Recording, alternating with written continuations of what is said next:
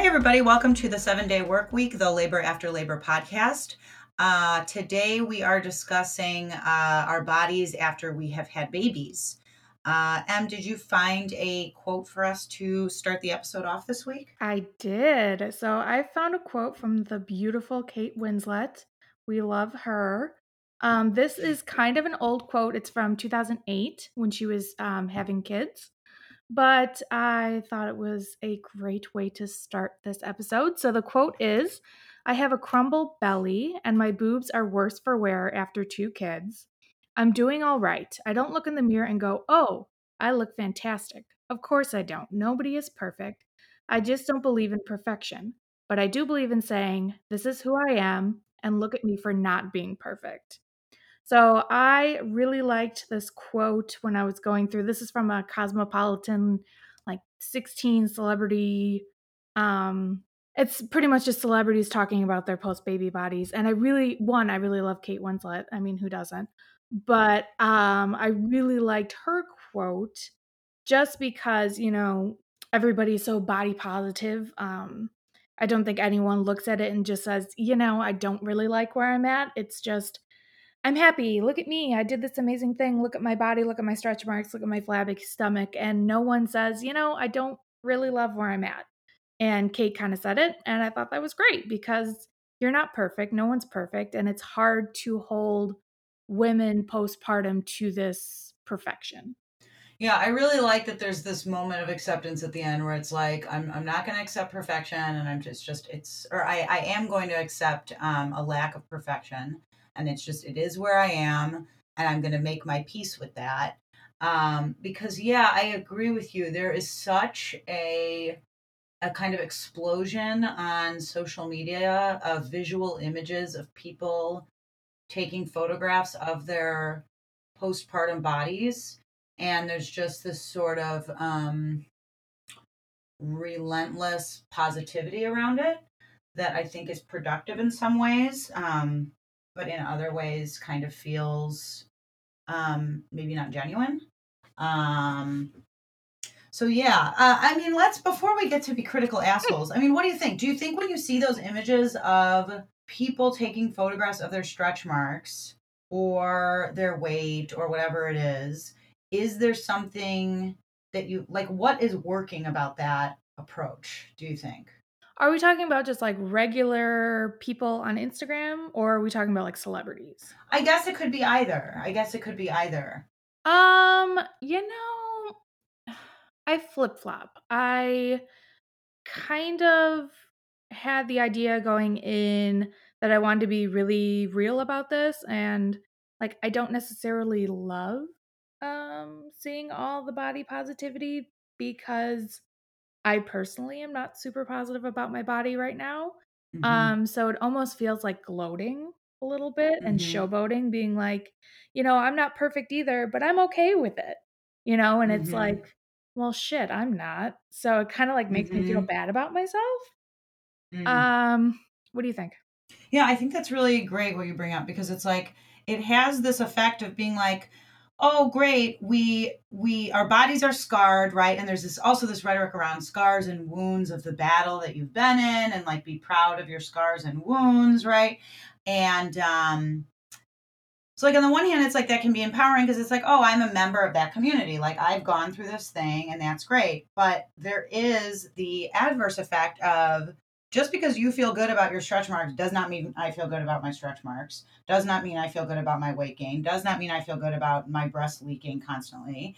Um, so then it has this adverse effect of being like, well, what's wrong with me that I can't feel okay about this? Right. And then leads you to kind of have more depressive feelings. And then there's also like this justification where sometimes I'm like, I don't know, like some of these images, like the photographs are so beautiful, where it's like in some ways it's like it's a performance of um body positivity, I feel like, where it's like the lighting is so beautiful, you have like this cool arty tattoo, you're in this gorgeous swimsuit that complements the color of your scar somehow, and it's like it's a performance of body positivity. I don't really feel like maybe they are body positive, but to me it feels performative. It feels like Mhm. it's performing for a currency of people liking an Instagram page. Mhm. And so I find it disingenuous in that way. Yeah, the reason why I kind of asked, if we were talking celebrity versus, like, Instagram influencers Hmm. is because I was reading an article, I think it was People, and it was People or was it E? No, it was People, and it was just talking about, celebrities' pressure to get back to that pre-baby body weight. You know, if you're a model, for instance, you have to get back to that pre-baby body weight. If you're, Khloe Kardashian, that's just the name that I'm looking at right now, you have, I don't want to say like an obligation, but like you're known as this persona and having this body and being this person. So there's a lot of pressure to go back to that pre-baby body weight. And um I wonder if that translates to Instagram influencers who almost feel the obligation or the necessity that they have to be body positive or, like this is their brand. So Hmm. they have to take these artsy production photos and say, like, look at my stretch marks, look at my saggy boobs, look at my big belly. I'm happy. But like, are Mm. they? Who knows? Mm. Yeah, I love that you bring this up because it's two totally different approaches, but both of them are kind of economically motivated. If you are a model or an actor for work, unless you have a certain amount of clout, you got to get back. You got to do the bounce back phenomenon, as it's Mhm. called, right? You Mhm. have to bounce back to your original weight in order to continue to book jobs, especially if Mhm. you're a model. I mean, it's such a short window of time where you can even be in that hyper competitive world. And so, yes, if you want to continue your career in that field, which I don't know, and then I'm just like realizing I'm talking about this. I'm like, what percentage of the population is actually models?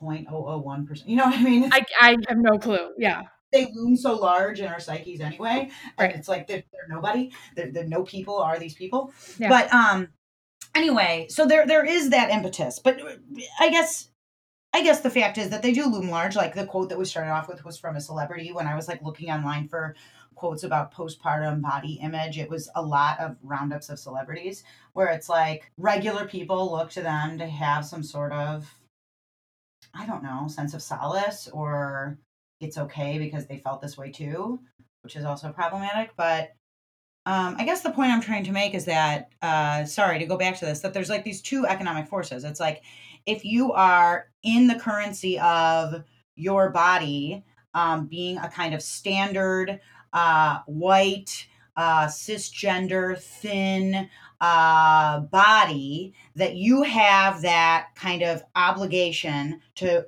perform that. But then the other side is if you are outside of that realm in any way, you are in the body positivity movement, which has its own currency and its own economy and its own kind of stressors so that you perform body positivity in a certain way. And so it's like Mhm. there's a place for you either way. You can either be thin and fit, or you can be fat and full of stretch marks. And either way, there's a space for you, so that you can kind of have this acceptance that I think has kind of weird problems with it that I want to keep talking about. But yeah, that was quite the ramble. I don't know if that made sense.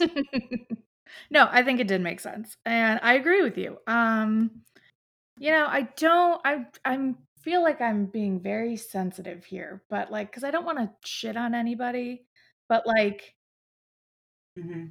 I I don't know, I just find it very hard in my current state to look at body positivity people.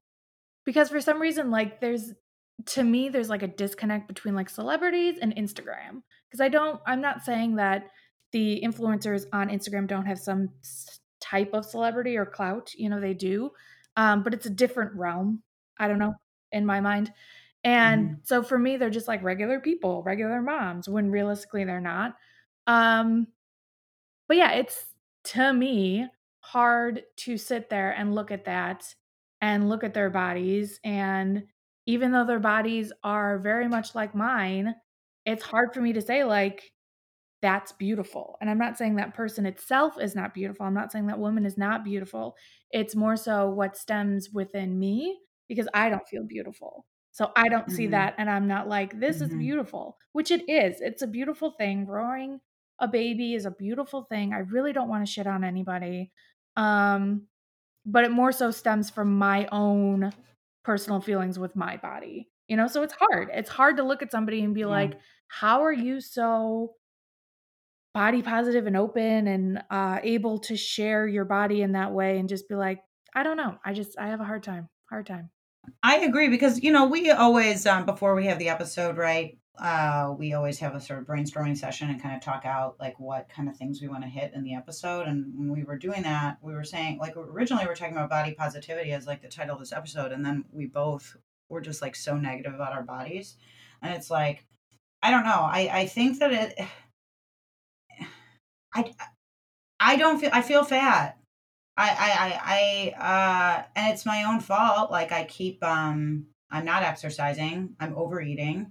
I did find an article, that suggested that, a lot of women are overeating after pregnancy, which is a cause of the fact that, we're not happy with our bodies. It's almost universal that we have poor body image 6 months postpartum. Is what I was finding in a bunch of these journals is that these studies of women, they're not okay with their body. So that's also a disconnect where it's like you have this like uh, output of content in this massive way about how great we feel about our bodies, right? And it's like, but that's not matching up with the researched reality that women are reporting postpartum. They're not positive about their bodies. So, and you were bringing up this distinction between like the celebrity and the Instagram person is like not real and real person. And it's like, how real of a person can you be if you're an Instagram person that has like 5,000 followers? Yeah. Like you are constantly in the public realm. Like it is a sort of celebrity. Right. You're performing things for an audience at all times. And so if you perform, I feel like a fat cow, and I ate an entire bag of Limon Lays last night and cookie dough ice cream. It's true. That sounds so good. Like like that's going to be a problem for your followers if you're like, getting down on yourself for being a fat pig. Like I don't know how you make that pretty or Instagram worthy. I don't know how that's done. So, yes, I don't feel positive about my body. I feel that I am overeating and I'm having unhealthy eating habits and I am not exercising. So I don't feel good. I haven't lost the weight and I have a belly now and I never did before and I don't like Right. it. I'm not positive about it anyway. I don't look at it and think, oh, look at the curve. It's so beautiful. I don't think that. I think gross. I should go do some crunches and I put on workout clothes and then I sit down and sometimes that's as far as I get is putting on the workout clothes. I mean, A+ for effort. I'll give you that. And plus you haven't had your 6-week check, so technically you're not supposed to. Really? Yeah. Yeah. Oh, so those 100 jumping jacks I did that one day, that was against doctor's orders? I think so. I vaguely remember like them clearing me for exercise after my 6th week. Really? Yeah. I hit 6 weeks and I was like, okay, I can exercise now. Yeah. Because as we talked about on an earlier podcast, my because of COVID, my 6-week appointment got pushed to week 9. Right. So I haven't had. Yeah. Right. Huh. Well, I mean, not dead. there's some solace there at least. Yeah. So how are you feeling about your body? Do you want to just do you feel comfortable talking at all about like what it is that you don't feel good about after having Charlie? Yeah. Yeah, I'm fine with it. I just don't like my new shape. And I think it's interesting because it's something that every woman, I feel like they look at old pictures and they're like, oh my God, I wish I was blank size or I wish I was blank weight. And realistically, at that size, you weren't happy either. So Yeah. going back, I'm just going to say like, oh, that's not true. I don't think anything from this period. I'm going to be like, oh, I wish I was that size. But, I initially lost a decent amount of weight. So I gained 40 pounds with Charlie. And I have some statistics on that, like the average weight gain and all that stuff that we can talk about later. But I gained 40 pounds, which is a lot for me. I'm like 5'4.5". So that was a decent amount of weight for me. And I ended up losing 30 of it, and like 35. And then realistic, like in this past 2 months, I've gained Really? 5 of it back. So I'm now down 30. Which shouldn't matter. Like, as I'm saying it out loud, like, who the hell cares? But I don't like my shape. I never had boobs. I was always like a B cup, maybe. And now I'm like a D, almost a double D, because of the weight I'm carrying. And my boobs are different now, like they get saggy and not as pretty. Um, and I'm carrying weight in my belly, like you were just saying. Like, yeah, I may have had like a little kind of like bump at the bottom, but now I feel like I have a tire. Like, I don't know if that's true, but personally, I feel like I have like a tire that I carry around, and it's just not, I don't like it. No. And like I said, I lost that initial weight, and I don't know if it's just, and I forgot to bring this up during our brainstorm meeting, but I'm also kind of in this weird limbo right now because Charlie's just turning 15 months on the 3rd, and Mike and I do want a second kid. So we're trying to figure out, like, when do we have the second kid? I'm already 32. Even if I got pregnant now, I'd be 33 when I had the baby. So part of me is almost just like, why bother? Because I'm just going to gain all this weight again. So why not just like eat my bag of lemon chips and be POS? Because, like, why bother?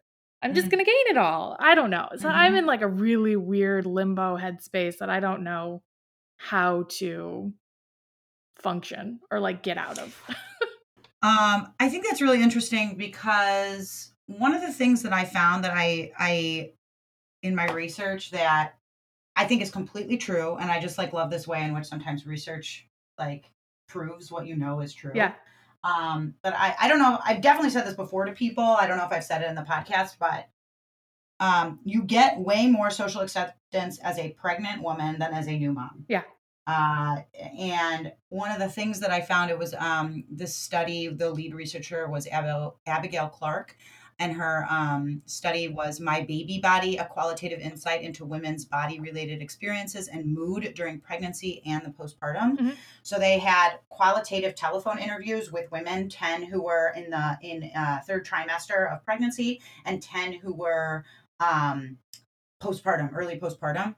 And the pregnant ladies felt good about their body, and the really postpartum ladies did not, which I'm like, yeah, that makes total sense to me. And some of the reasons they cited, the themes that came out in these interview narratives of the pregnant women were like, they felt like their body like had this greater function. Like, I am growing a human. Like, I feel awesome. They feel the baby kicking, which is like really exciting and really like beautiful. Like, every time I felt Margot kick, it was like, oh my God, like I loved it every single time. And you feel like the fetus has this larger meaning above aesthetics, where like aesthetics feel secondary. It's like, I'm growing a person. It gives me like life purpose. And then finally there's positive social commentary that make you feel socially accepted and connected. People are always saying, you're glowing, you're beautiful, right? And they're always saying that. And so that makes you feel you have positive body image. However, after that, all of that goes away. None of that is there. Yeah. There's what I've found the narrative to change to is if I publicly complain about my body, the response is, well, you just had a baby. Well, you just had a baby. Which is true. And so there's like this way in which accept your body, it's fine. You just went through this thing. Yeah. But there's also this way in which it's like, when does just had a baby go away? Yeah. A lot of people were citing like 6 months as this time when society sort of expects you to have, quote, bounced back. So it's like, how long do I get to live in that you just had a baby space that allows me to be paunchy and have fat, chubby arms and underwear that no longer fits me, where it's like, oh, good. Half of my underwear doesn't fit me anymore. Like, that's not. I tried jeans on this weekend. Hilarious. No, no, no. I had to change my outfit 4 times and finally settled on a dress because pants. We weren't having it. Yeah. We weren't doing Yeah. pants. Um, so the point of all that is just to say that like, um, your idea of saying like, well, what's the point? Especially if I'm just going to gain weight again.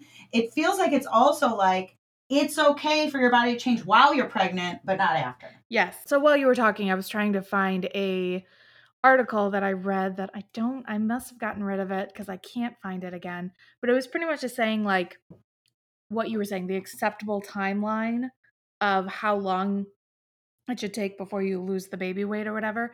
And there was something, there's that saying, I don't know if you've heard it, but 9 months to put on, 9 months to take off. Have you heard that at all?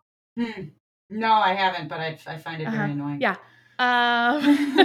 Yeah, 9 months to put on baby weight, an extra organ, aka your placenta, as well as I will look it up and put it in the notes somewhere. But do you know that you gain like an extra liter of blood during all this? Yeah. Rude. Because No, I did you're, not know that. pumping blood into it. So like your fluid levels alone go up like crazy. So like not only do you have like amniotic sac fluid, you have a placenta, which is an organ. You've got all this extra blood pumping through you now, hence the glow. And that, your milk ducts are opening up. Like literally anything that can put weight on your body does it. And a baby growing, at least 8 to 10 pounds. I don't know. And then you're eating because, you're happy. So, like, to lose all that in this small window, I feel like, I don't know why this is like coming into my head, but I feel like everyone is like, by 6 months, you should be pre baby or at your baby weight. I kept reading 6 months too. I didn't find anyone backing it up with anything, but in my research, that 6 months figure just kept sort of popping up. Yeah. And that's so unrealistic.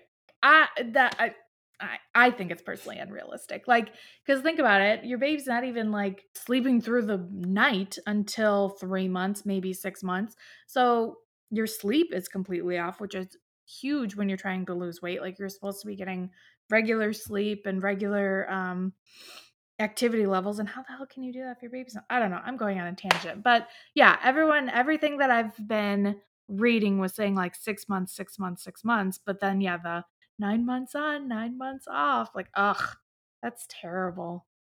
So I remember personally, I gave myself like a year. I was like, by the year mark, I want to be down to my pre baby weight.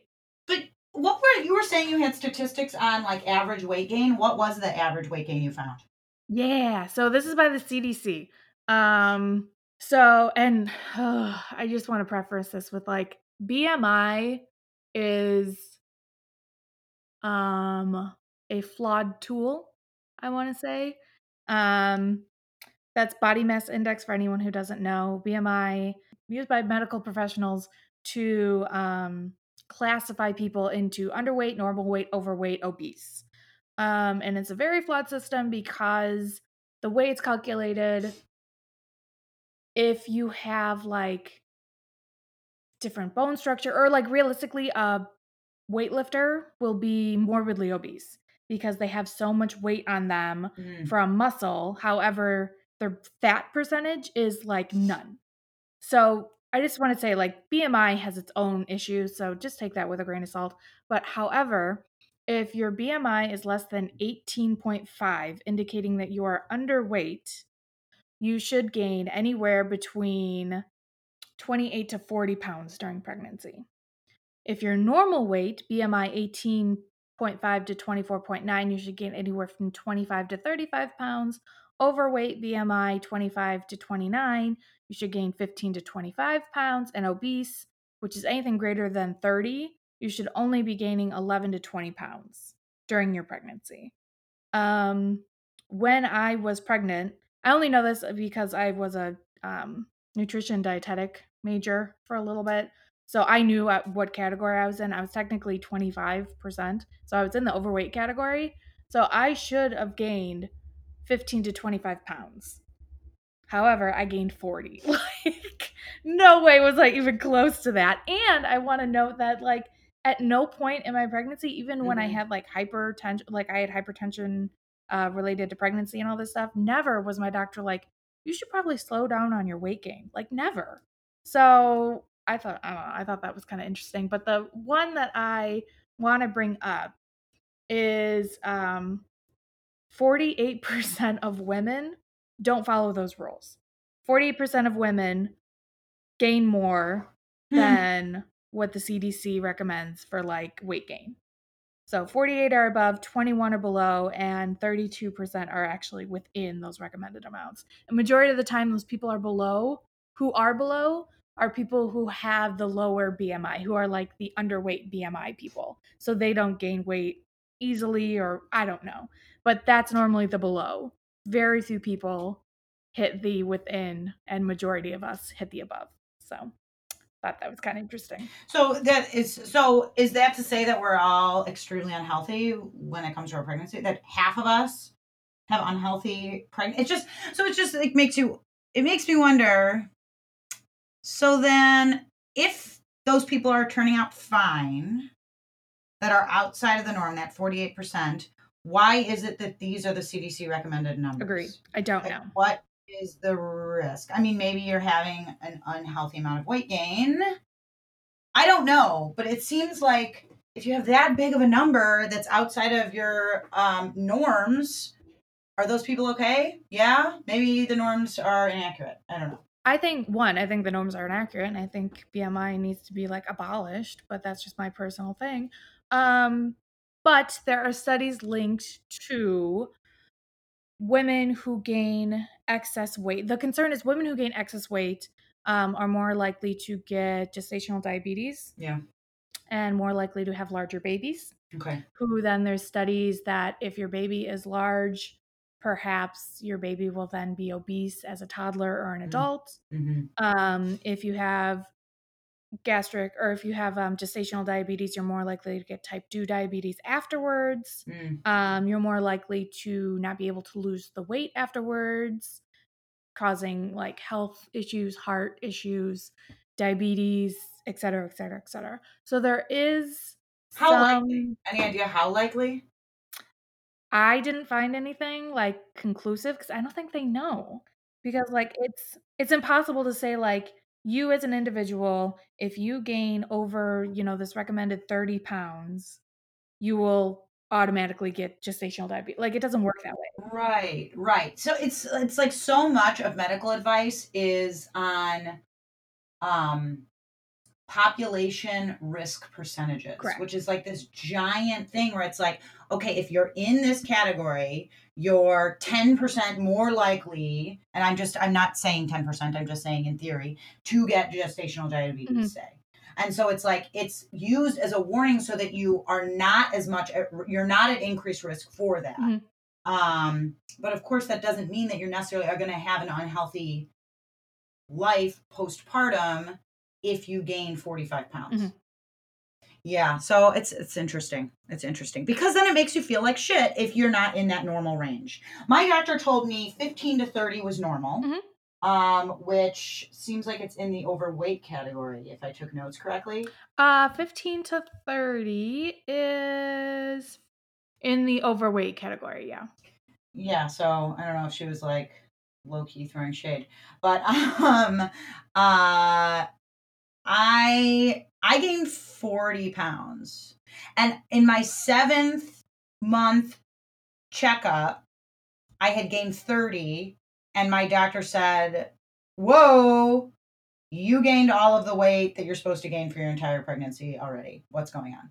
And that's when I told her, I'm eating ice cream every day. Am I not entitled to that? And she said, well, maybe if you want to have like a quarter cup. And I was like, what is the point of that?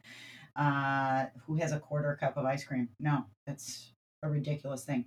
So she told me to slow the fuck down. And then I think I kind of did because then I gained 10. Well, then I gained 10. I don't know. I have unhealthy eating habits. That's clear from what I'm saying here. It's my own fault. I'm not blaming anyone, but I don't know. And my initial instinct is to be like, no, it's okay. Which we just talked about is not helpful. But one, you do gain majority of your weight in the last trimester. So gaining the 10 pounds at the end makes sense because your Mhm. baby is putting on the most weight at the end. Mhm. They become plump and cute and adorable.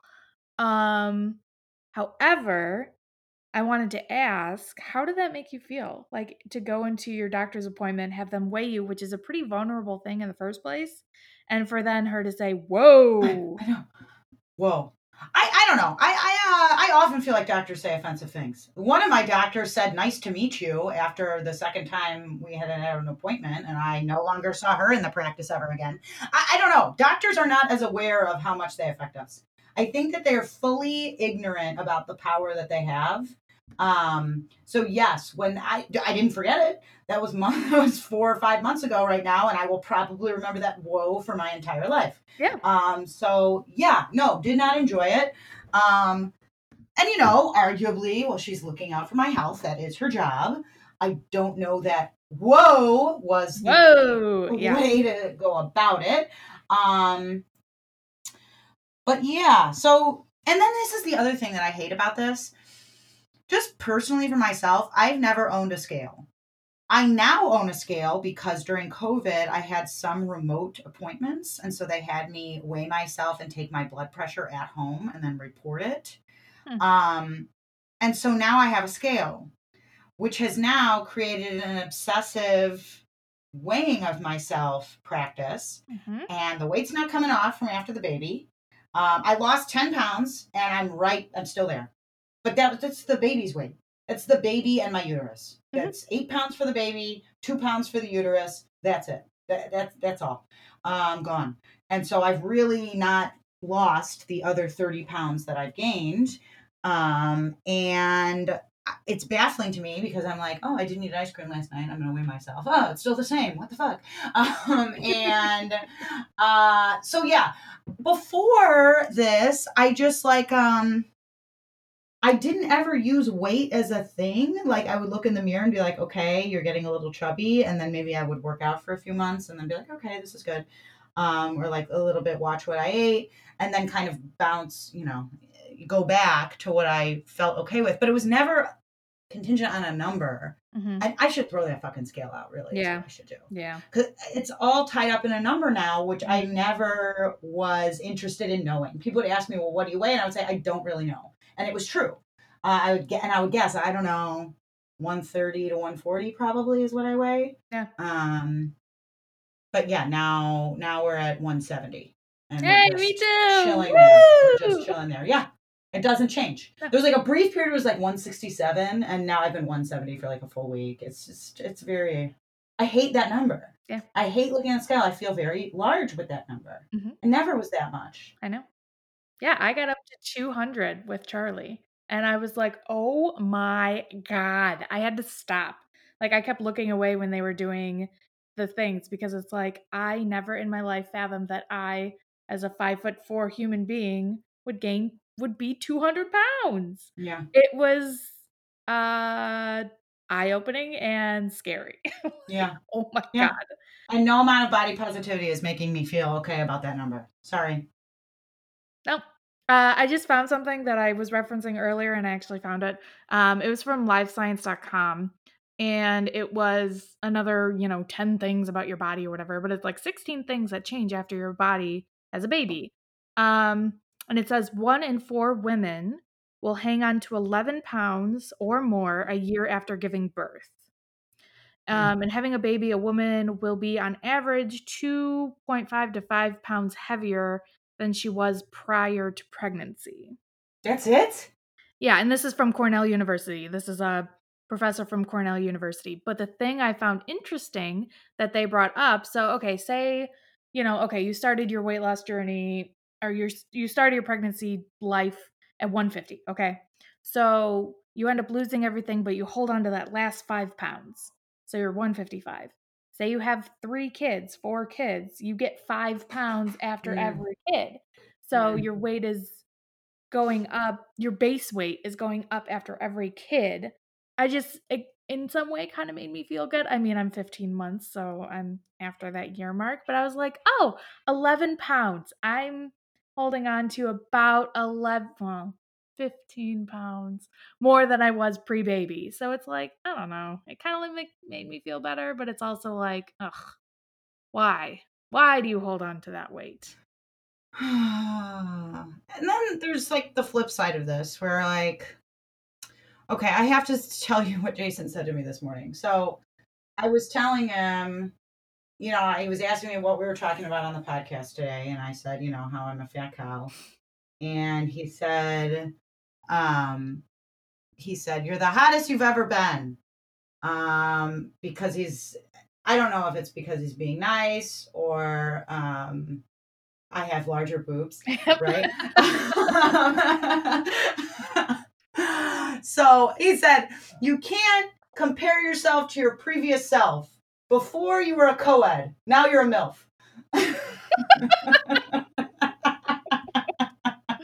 I give him A+ for that. I know, and I thought that's very funny. But there, I think, is some truth in that, where it's like, you aren't the same person. You have gone through this thing, and you can't hold yourself to the same standard. Exactly. Yeah, exactly. I hear you. I agree with it. I just don't feel it. Yeah, I don't either. But it's at any rate, it's nice to have a partner that is being positive about it, even if they're lying. I suppose it's nice to have that. Are you someone I'm terrible to give compliments to? Are you someone that rolls your eyes, or were you like, "Oh, that was nice"? No, I laughed because I thought the co-ed MILF thing was very funny. That was good. I know. He's so clever. I know. He just came up with that. And then I said, I'm going to quote that on a podcast. And he said, I came up with the name of the podcast, and now you're using me as a quote. I'm going to need. He said, you can't just use all my content. I said, calm down. But no, usually when he says things like that, no, I don't accept compliments, and I don't really believe it. And and then that's the other thing, right? Like so many.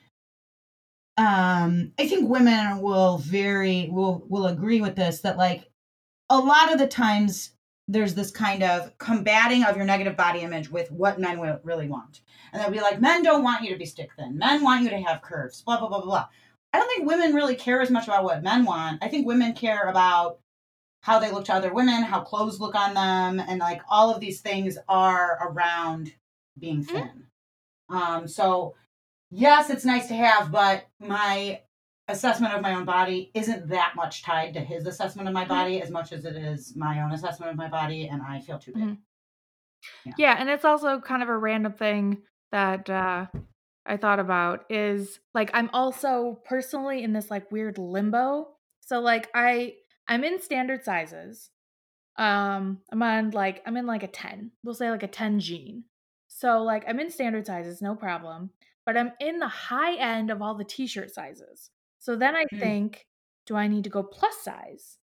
But all the plus size stuff is cut for plus size women, not this weird limbo body, you know? So it's like, even if I wanted to be body positive and like accept my new body, I have no idea how to dress it. I have no idea what to even buy to be like, ooh, this looks good on you. So I'm hearing, a big t-shirt and some yoga pants because that's what I wear now. So how do you even figure out how to do that? I don't know. I have no clue. Yeah, and where I'm still in this denial phase where I love clothing. I love to shop. I love fashion. I love all of those things. And I have like maybe gone on some websites or something to shop online, and I start looking at clothes, and then I go, wait a minute, you don't have your body back. There's no point in buying this. And so I'm not getting clothes because I'm like waiting for this moment when I return to the size that I was and then can buy clothes again. But there is a good something else we said, that even if I got over that and was like, okay, accept your body where it is, buy clothes for this body. I got no fucking idea. Shopping online's out of the question because I have no fucking idea how to dress for this body now. I don't know what cuts are going to look good on my body now because it's a completely different body. I think it's funny because you brought up like underwear. You're like, my underwear doesn't fit me anymore. And like, that's such a trivial thing. And it's just like, who cares? It's underwear. But like just 2 weeks ago, 3 weeks ago, and I didn't even go anywhere fancy. I went to Kohl's and they were having like their underwear sale. And I like went and I bought, I don't like the size of underwear that I'm in. However, I bought a bunch of like cute, soft, cheeky underwear in that size and bras. And I like packed away all my old underwear and I was just like, okay, I did this for me. I feel better about myself. And I did for a little bit. I was just like, ooh, this helped.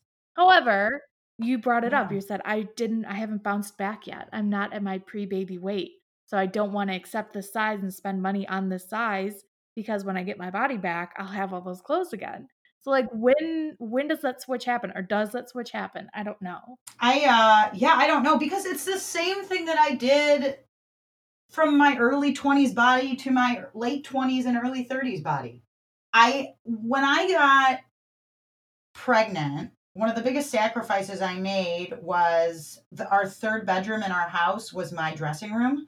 And it was so wonderful. I just had clothes everywhere and compartments for shoes and full length mirror. And I just dressed in there. But that became the nursery.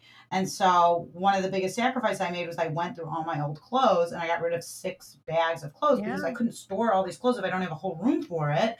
And so I got rid of 6 garbage bags of clothes. And almost all of them were things that I hadn't worn since I was 23 that I'm holding on to Yeah. because I think I'm going to lose my weight and be 120 again. No, you're not.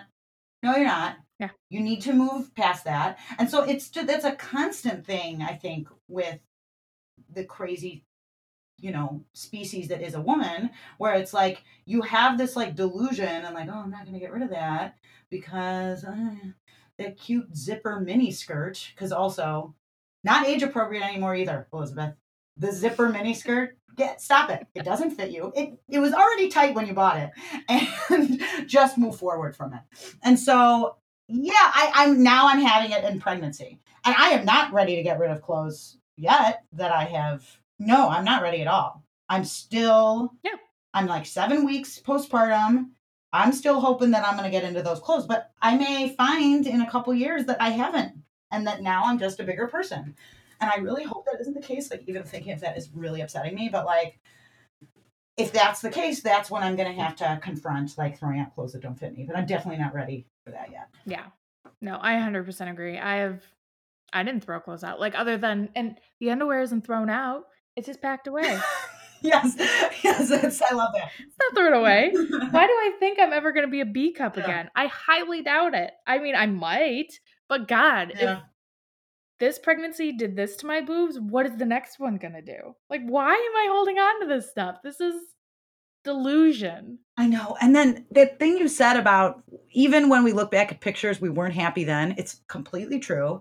And I just think about myself in high school where I developed so late and I was so flat chested and I was just like an A cup. And it was like, all I could think about was, oh my God, I wish I had bigger boobs. Oh my God, I wish I had bigger boobs. And now I have them and no, definitely wish they were smaller. No question about it. And it's just, I don't know, what the fuck is wrong with us? What the fuck is wrong with women that this is like? And again, the whole body positivity movement, I really think is a niche amount of people, and I think it is mostly performative. I think that the statistics are bearing out that most people are not happy with their body and do not feel body positive. And that was the other thing I was finding, that it's tied to depression. Yeah. This was from a study. The main researcher was Eliza Hartley. It's called A Qualitative Insight into the Relationship Between Postpartum Depression and Body Image. And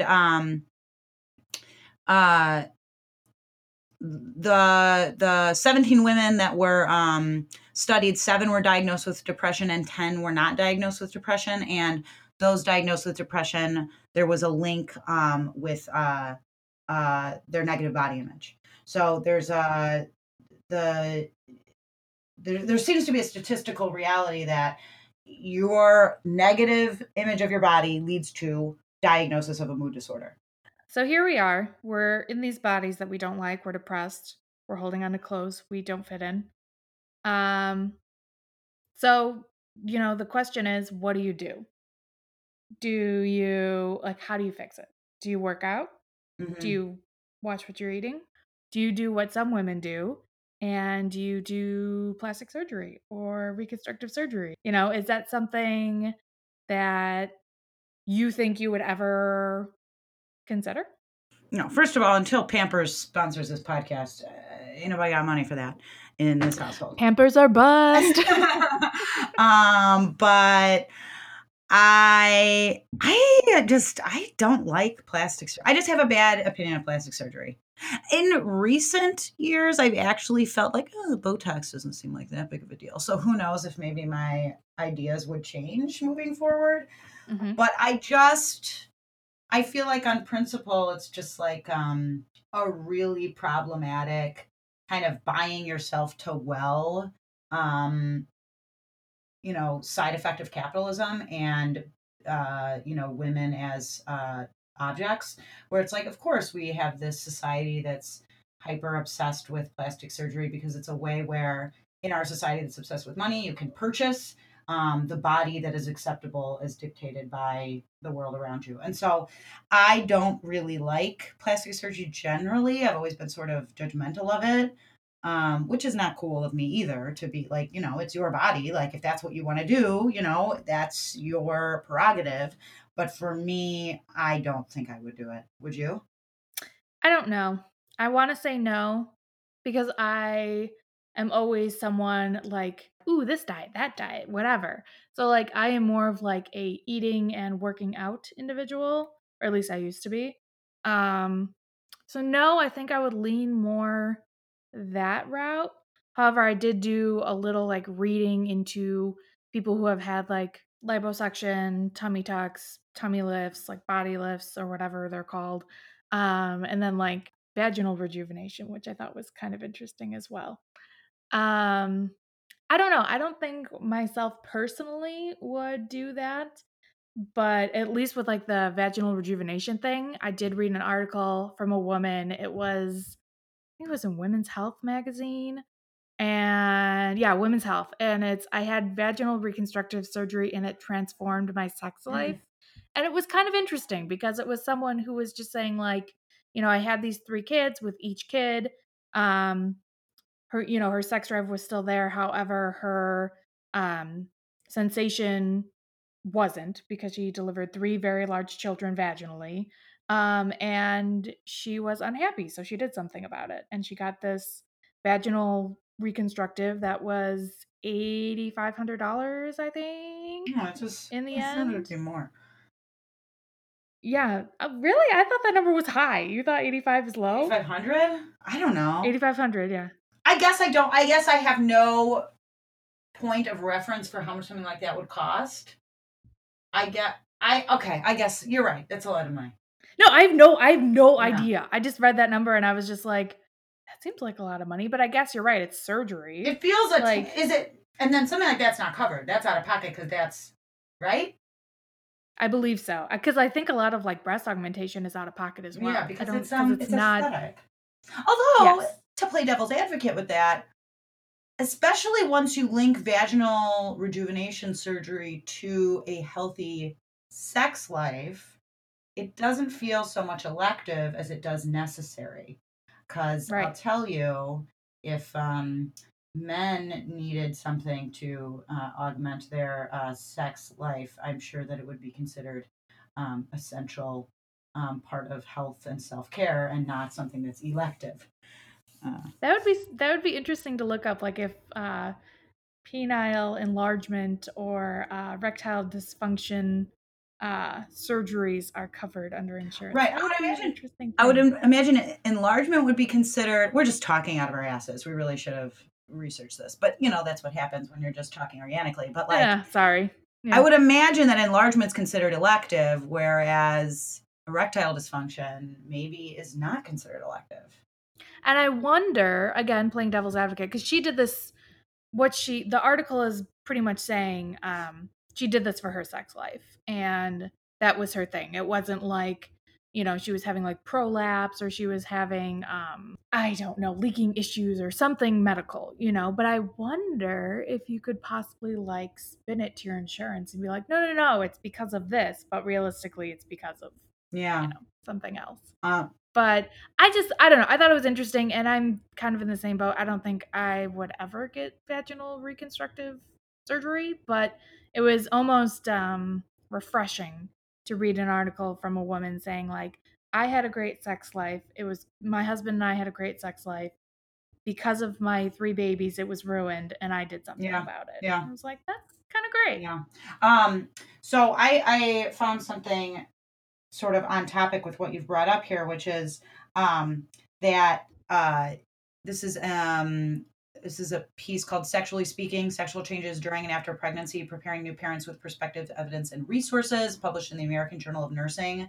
Um, and what they say is that there's they kind of pulled all of these studies, and a lot of the studies replicated the idea that there's a decline in sex during the third trimester, mostly because of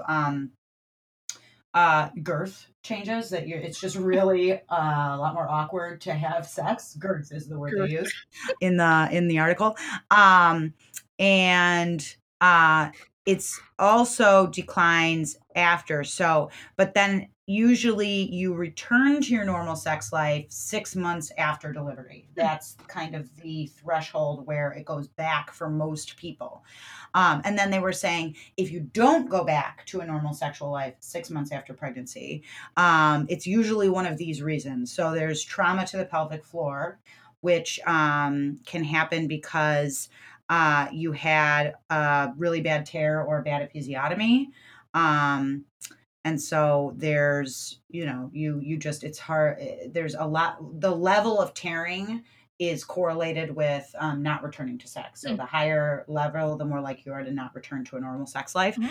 Um, there's also a correlation with incontinence, both urinary and fecal, Hmm. which, oh my God, is, maybe we should just take that out, that disgust that I just said. But let's edit that out. So there, it's also could be caused by urinary or fecal incontinence makes you less likely to resume a normal sex life. So in a study of 50, 75% of women reported at least occasional urinary incontinence at 6 months. Gestation, Mhm. 34% at 6 months postpartum, and then a year after delivery, 10.5 to 23%. There was kind of a variable there, reported urinary incontinence. So it gets better, and do your Kegels is what the article recommends. Because the point is, right, if you have urinary incontinence, we know that as women, so much of our sex drive is related to how sexy we feel. Mhm. And if I have urinary incontinence, I'm not feeling beautiful. I'm not feeling good about myself. And that is a problem for me when having sex. And the last kind of thing that they said was uh, dyspareunia causes lowered sex drive, which is the fancy medical term for "ow, this hurts me, ow," where you have after delivery and as you get older, you have decreased lubrication. But and also when you're breastfeeding, your hormone levels are out of whack, and you also have less lubrication. I read that. And so you have, it hurts. And then there's that other thing where you're afraid that it hurts, and fear is associated with less lubrication. So all of those things together, postpartum, create the statistical reality where most women aren't returning to a normal sex life, whatever was normal for them, until 6 months.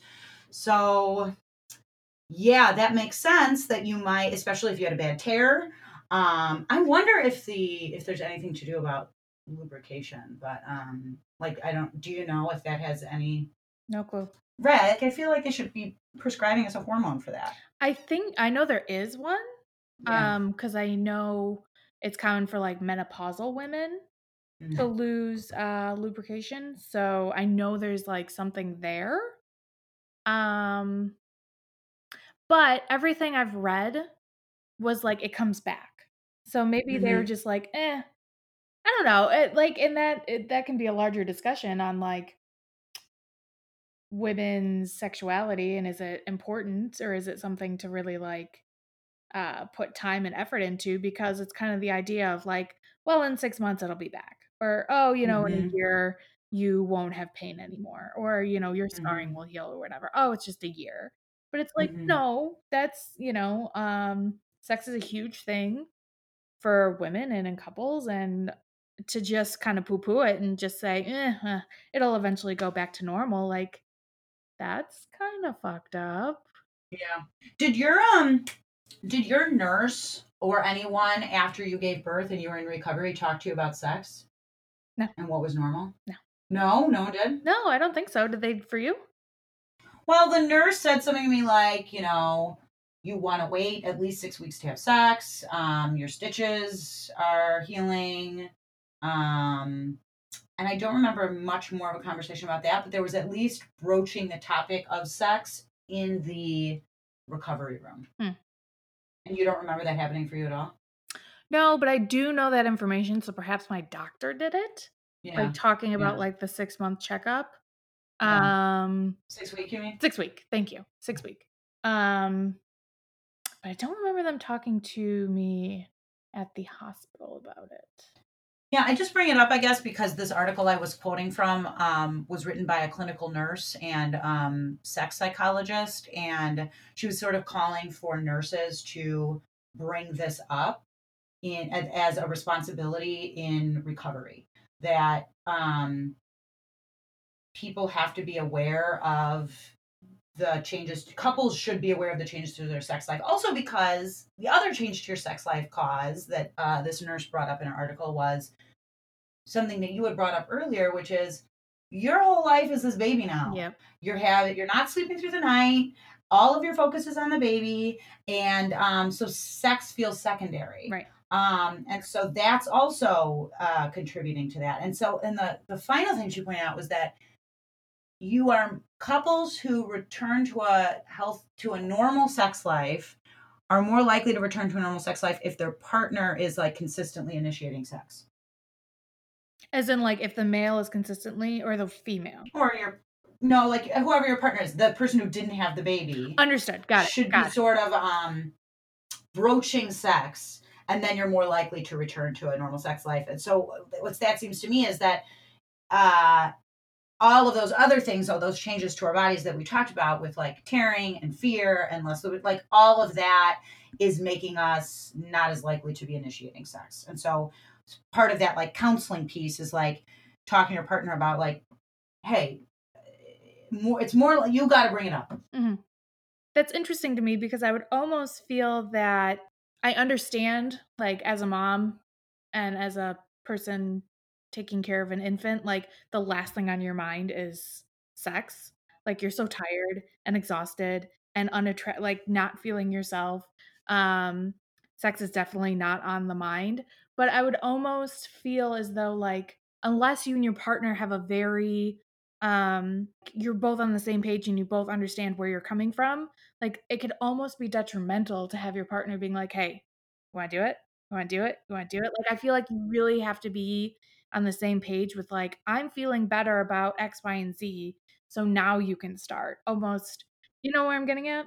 Totally, because Yeah. especially if they're trying to initiate all the time and you're feeling like, are you not getting this? That I'm not into it. No, I can absolutely see that not working out. I just think it was interesting that according to this article, it was statistically borne out that like partners had to be reminding them. Because I have to say, I I uh I have not been doing any initiating. So, and I am right at that 7 weeks, but 'Cause it's not high on your list right yeah, now. No. Sleeping, no. eating, functioning as a human. Hmm. Not saying that sex isn't part of that, but, Hmm. the basic necessities are kind of important right now. Eat, sleep. I did though. I did have sex for the first time, Ooh. which was not really. Yeah. It was it was the fear thing. When I read this article, I was like, and that's exactly how I felt. I was afraid that it was going to hurt, and I was very scared about doing it. So at least we're back in the saddle, so to speak. Pun intended. Is it a pun? No, and that's kinda when we had our meeting, we kinda talked about it, and, yeah, if you go into it with, like, "This is going to be different," not bad, but this is going to be different, and, like, my partner has to be understanding, and I have to be understanding that, um, this isn't exactly going to be necessarily like Hmm. fireworks or, like, the best we've ever had. Um I think that helps, and I think it makes it better Yeah. in a way. But going in with expectations of like, "Oh my god, this is gonna be the best sex of my life. We're going back to, 20s when we were horny little rabbits." Like, you may have to and, there was a article, part of that article that I was talking about from, the livescience.com. They brought up that, unfortunately, women orgasms can be less intense because the muscles in your vagina are stretched and your uterus is stretched. So those orgasms may or may not be as strong as they were pre-baby. Oh, Which, come on, so unfair. give us something. It's so unfair. And that's not for everybody. It's just saying that it may. Like, it may Yeah. do this. Something you may Yeah. experience. Yeah, this is something I kind of talked about a little bit earlier about like that there, no matter what, whether or not you change your body to fit standard, or accept your body as a non-standard thing, that either way it's economic. There was this one woman's article. It was actually her PhD dissertation. Her name is Alexandra Sastry. I'm sure I'm pronouncing her name wrong. I apologize, Alexandra. But her article is called "Towards a Radical Body Positive: Reading the Online Body Positive Movement." And so she's kind of like talking about these way in which body positive rhetoric appears online and what that sort of means in a larger social context. And she is kind of talking about these like economic ways that either way you're channeled into. She said, quote, "The performance of self today is tied to a tremendous economy of products that sustain the body as a continual project reliant on multiple channelings into the controlled circuits of the economy." That last bit is from the philosopher Michel Foucault. I brought up in an earlier podcast where you are always having to buy things in order to be that your body becomes that project that you work on, and you purchase things in the economy in order to make your body ready for that presentation online in a performance of self, right? So like on the one hand, I think it's really cool that there is vaginal reconstructive surgery, and it's really cool that there are tattoos to get rid of your stretch marks. But there's also this reality where it's like these things are reliant on you feeling like shit about your natural body, right? That you have to have this. I am not my best self. I am not my ideal self. In order for this economy to exist. And, I'm remiss if I don't point out that I think there's much less of this going on with men in the world than there is with women. There's definitely body image issues with men, right? There are body ideals with men. That's not, but it seems like there's a whole much larger economy of products around women. And like whenever, I don't know about you, but whenever I think about the term body positivity, the first thing I think about are those Dove commercials from, I don't know, maybe 15 years ago now, where it felt like this really revolutionary thing where like they were like putting non-normal bodies, and by normal I mean perfect media acceptable bodies, in their commercials. But of course, and it was like on the one hand it's like, okay, great, but also it seems like this shorthand lie that Dove is saying where it's like, buy our deodorant because we don't care if you're fat. And it's like, no deodorant company cares if you're fat. You haven't solved any problem with my body image. You've just associated your brand with like body diversity, and therefore are using that rhetoric of emotional acceptance in order to sell things. But if you haven't in any way done anything, there's no deodorant for fat people. There's no shampoo for large people. There's no Dove body bar. It has nothing to do with your rolls. It's not it. So they just sort of marketed themselves in a way to therefore, in people's minds, feel like Dove accepts me no matter what. Well, of course they do. The larger market share, the larger people they can sell to, the better. That's just capitalism. Just having a larger people to sell to. But I always and like Dove is this like great example of the economy of body positivity. If you're body positive, yeah. But it's also like there's also this whole psychological aspect that comes up that like reminds me of the whole depression issue, where it's like, if we're saying that most people are unhappy with their bodies after pregnancy, um, and a percentage of people who are diagnosed with clinical depression after pregnancy also have negative body image. This whole like, I feel good about my body. Here, take a picture of these stretch marks, and everyone like it on Instagram, and everyone feel really good about themselves. And don't we all feel good about themselves?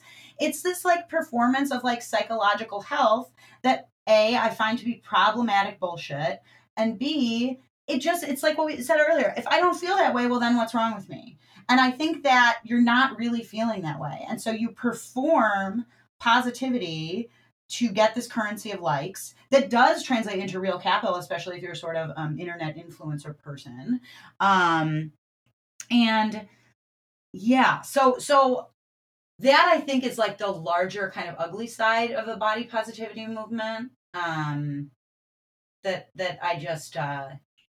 I just wanted to put out there. Yes. No, I 100% agree. I think you covered it completely. And we talked about this previously. I don't know. Postpartum, I think. It was our postpartum episode. We brought up Mama Frida. And Yeah. this doesn't I mean, yes and no, but realistically, there is a entire industry that focuses on the vulnerability of postpartum women and their need and desire and want to go back to their previous self. So here, let me market this stretch cream to you. Here, let me market this weight loss program to you. Here, let me market this tummy tea to you. And they prey on possibly depressed, unhappy women who are dealing with their new bodies and their new lives. And it's disgusting. I completely agree, because it's like, it's this thing with capitalism generally, that there must be a deficit for a product to sell, right? It's like you have to create a lack for there to be a desire in the marketplace, right? So, we talk about like how much is, the media influencing my negative body image. And like in some ways it's kind of like eye rolly because whatever. But there is like a capitalist reality that like, if I create a feeling like you are not good enough, here's your stretch mark cream to solve that. My product solves your problem, and in marketing my product, I can further create the problem that you perceive. Another thing this woman brought up in her like dissertation about rhetoric of body positivity, she brought up this like Lady Gaga image campaign, where Lady Gaga like posted images of herself, and then had this whole rhetoric of the body revolution, and post images of yourself, and it was all of this like language of, first of all, like revolution, that if you post your real body, you're doing something revolutionary, right? That this act in itself is not normal. So it's like acknowledging that, but also there's all this language around it of courage and bravery. I was just about, in my head, I was thinking, oh, she's so brave. Yes. What is Which is so many large women complain about, that when you post a picture of yourself, like a lot of the times, like, especially like size scholars and feminist scholars around size will talk about, when they like this rhetoric around, oh my God, you're so brave to wear that. And it's like, you'd never say that to a person who's a size 6 or a size 8, but because I'm a size 14 or 16, I'm brave. Okay, it's not an act of bravery for me to get up and walk outside. And that's really condescending for you to say to larger people that they're brave and courageous because they're wearing a bathing suit. It's like, I like to go swimming. And it's really insulting for you to tell me that this act of normal thing that I'm doing, going swimming, is actually me being, as courageous as a sort of a warrior. It's obnoxious. But all of this body positivity movement, because you are showing your gross, icky body with your stretch marks and your loose skin, you are therefore courageous. You are therefore brave, which is really problematic in and of itself. Mhm. Rhetoric that normalizes it is one thing. Rhetoric that makes it an act of courage has this whole other host of things. Yeah. Yeah. Absolutely. Yeah, as you were talking, I was just thinking in my head, they must be calling her courageous and brave and daring and but no, she's just Mhm. like just the other, I don't know, month ago, Katy Perry posted a postpartum um picture on Instagram. It was her in like a nursing bra and like hospital underwear, like the mesh underwear or whatever. I saw that. Yes, and everyone was saying how brave. She posted this, and she tagged like Mama Frida or whatever, and oh, how brave was she to post that and everything. And it's like, it's not, that's normalcy. Like, but it's almost like drawing attention to it. And it's just being like, oh, woe is me. I don't know. I couldn't take it seriously. I was just like, so you're doing this for views. You're doing this for likes. You're doing this for attention. And you want to be quote unquote brave when every other woman does that and doesn't feel compelled to put their body out there and be brave, quote unquote. And again, there's the currency of bravery that you get hearts and hearts about that. Which these are all mindless fucking people that are just double tapping and scrolling. Okay, can we be fucking real about what this is? And also, are we being honest? Don't you resent these fucking people? What, you really love this? I don't. It annoys me. And this is where I think I don't know. I don't think I mentioned this in the postpartum episode, but uh, this is where I love comedians more than any other humans in society. But Amy Schumer posted something that like sort of mocked that entire body positivity, I think is what the image did, where I think she must live in a rural area because she was walking on a road and there was like cornfields on the side of the road. So and she's walking with her stroller, with the baby in the stroller, and she is only wearing a bra and her postpartum mesh underwear. And she's just walking down. And that seems to me to be a way better image because not only is it exposing my postpartum body and not being ashamed about it, but it also has this sort of mockery undertone of people who are posting images of themselves and like they're in the privacy of their homes and they've like created beautiful lighting, right? Maybe their baby is breastfeeding simultaneously while they're showing their postpartum underwear and they look sort of idyllic and Madonna-esque and beautiful. Whereas Amy Schumer looks like a hot mess walking in this rural cornfield in her mesh underwear and there's nothing cute about it at all. It's just fucking hilarious. And so I'm much more on board with that sort of commentary. I like that much better than these gorgeous photos of you in your mesh underwear. It's just reinforcing this stuff. Because it's real.